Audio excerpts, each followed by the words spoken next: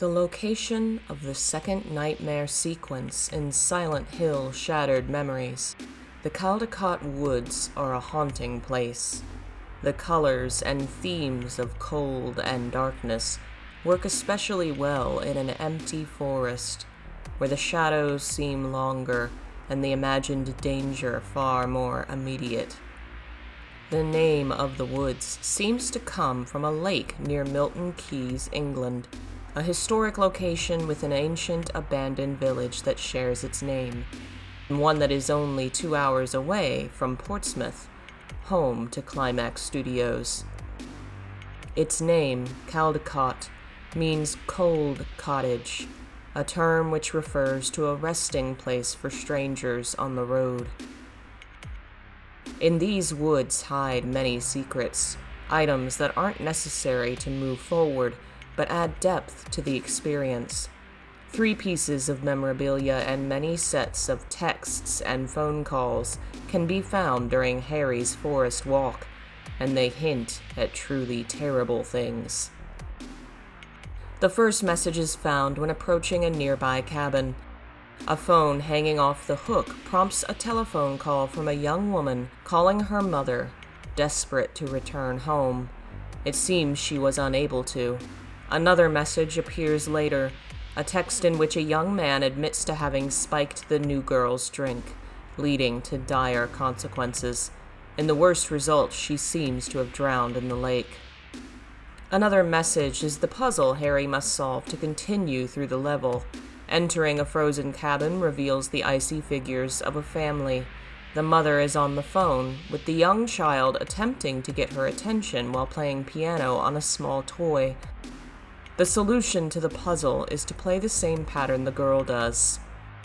It's similar to a puzzle from the first game, a piano playing a specific pattern, and references to birds. The themes are similar too. In Shattered Memories, the young girl wants her mother's attention, and she is ignored. Her voice is silenced, and in the first game, the silent voices of the birds were played to obtain an item, a reference to how Alessa's voice had been silenced. In fact, both this event and the phone call before it are examples of girls being silenced.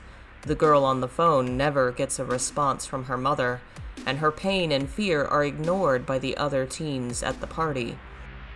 It's possible that one of the pieces of memorabilia, called Broken Ward, is connected to this young girl. It's a flashlight that has the word safety written on it, but it no longer works.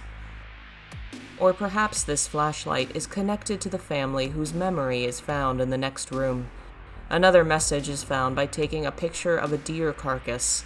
A young boy has killed the deer, and an adult family member is proud he's proven he's a real man.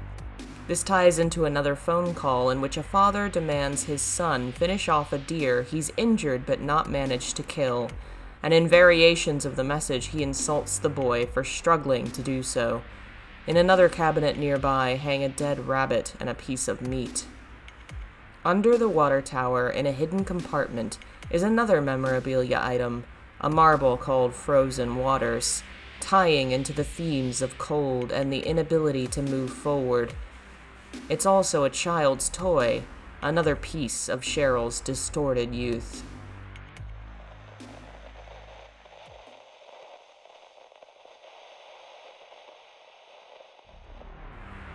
The forest is full of tragedy and the echoes of ruined childhoods. A tree in the woods has the words "Best Friends Forever" carved over a set of names, yet no one is here, and the message takes on an eerie tone in these dark woods. There's a wreath hung upon a tree that reveals a message from a young man who pulled a prank on his brother, which led to his death, and who later froze to death in the woods himself.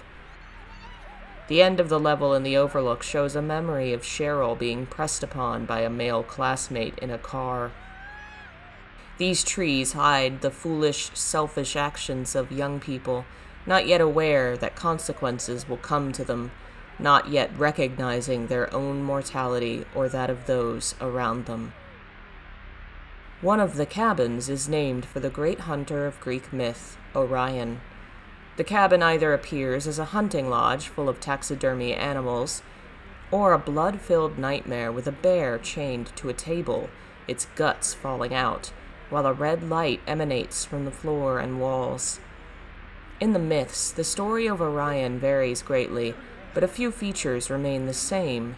He was the greatest of hunters. He sexually assaulted female goddesses, and was eventually killed.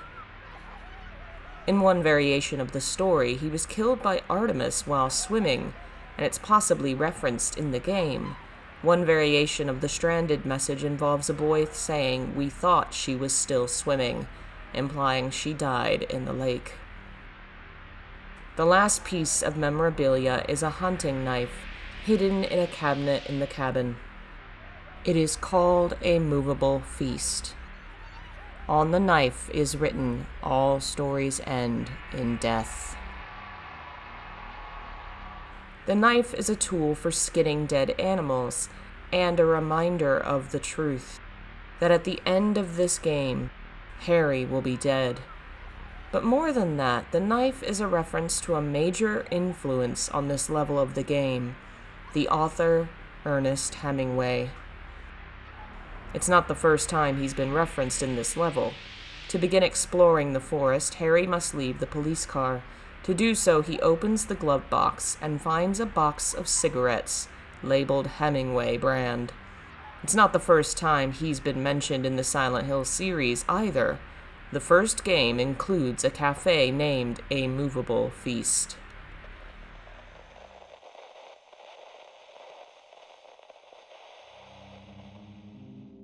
Ernest Hemingway was a talented writer who led a difficult life.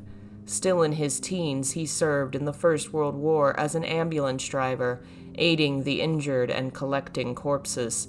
He was caught in a blast and nearly killed, and the reality of his own mortality deeply affected him. His works were heavily focused on the trauma and exhaustion of the post-war era, the lost generation. The term referring to those who came of age during World War I was first used in his book, The Sun Also Rises. Death is a constant in his stories, as is the trauma that comes from close contact with it. Hemingway himself would eventually take his own life.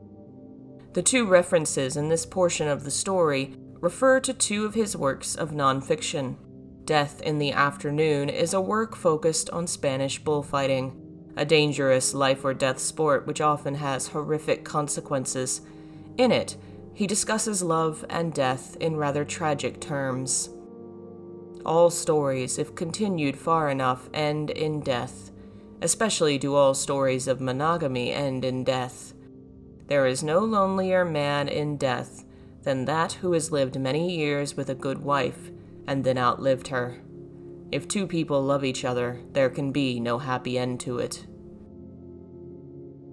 The second reference is the title of his memoirs, A Movable Feast, said to originate in this quote of Hemingway's, "If you are lucky enough to have lived in Paris as a young man, then wherever you go for the rest of your life, it stays with you, for Paris is a movable feast."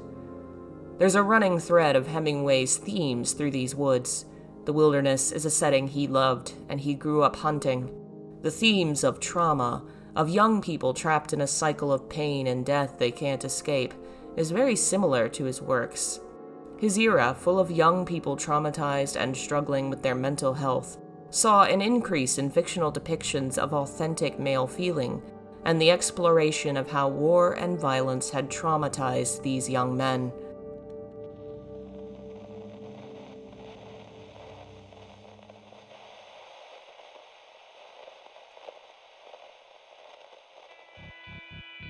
When the otherworld shift comes around, the forest takes on an even more menacing appearance. The trees rise up, big canopies of roots hang overhead, like a frozen swampland. The cabins become wooden mazes, some of them perched high up on the trees like the house of Baba Yaga. Harry can only navigate by following lights in the distance. Airplanes have crashed down in the woods, what appear to be older models, similar to World War I airplanes. Another World War I reference comes from the boat on the lake, named Der Ostwind. It's the name of a 2007 short film about a German pilot in World War I, shown at that year's Sundance Film Festival. There's a church building with a giant statue of an angel, and the words Alieno Praeteritus written over the doors. The Latin alienare means to give up or to lose. Praeteritus isn't an exact match. When trying to translate it as it's spelled, most dictionaries gave me pasting. Perhaps it's meant to mean the lost past, or given the other themes of the level, it may be Hemingway's Lost Generation. The forest is a place that is full of the memory of death, of the stuffed corpses of animals, of the last messages of the deceased, a place where the player brushes by the traumas of the past. It further reinforces the concept at the core of the game, that of Cheryl reliving her own traumas even as she attempts to escape them. As Hemingway has said, if two people love each other, there can be no happy ending, for death will part them eventually. It is a truth Cheryl must inevitably face. Thank you for listening to this week's Silent Hill Symbolism. If you like what I do and you want to support it, please consider becoming a member on Patreon or through YouTube membership. You can buy my books on my Ko-fi store or commission a video on a topic. Thanks for listening. I'll see you all next time in Silent Hill.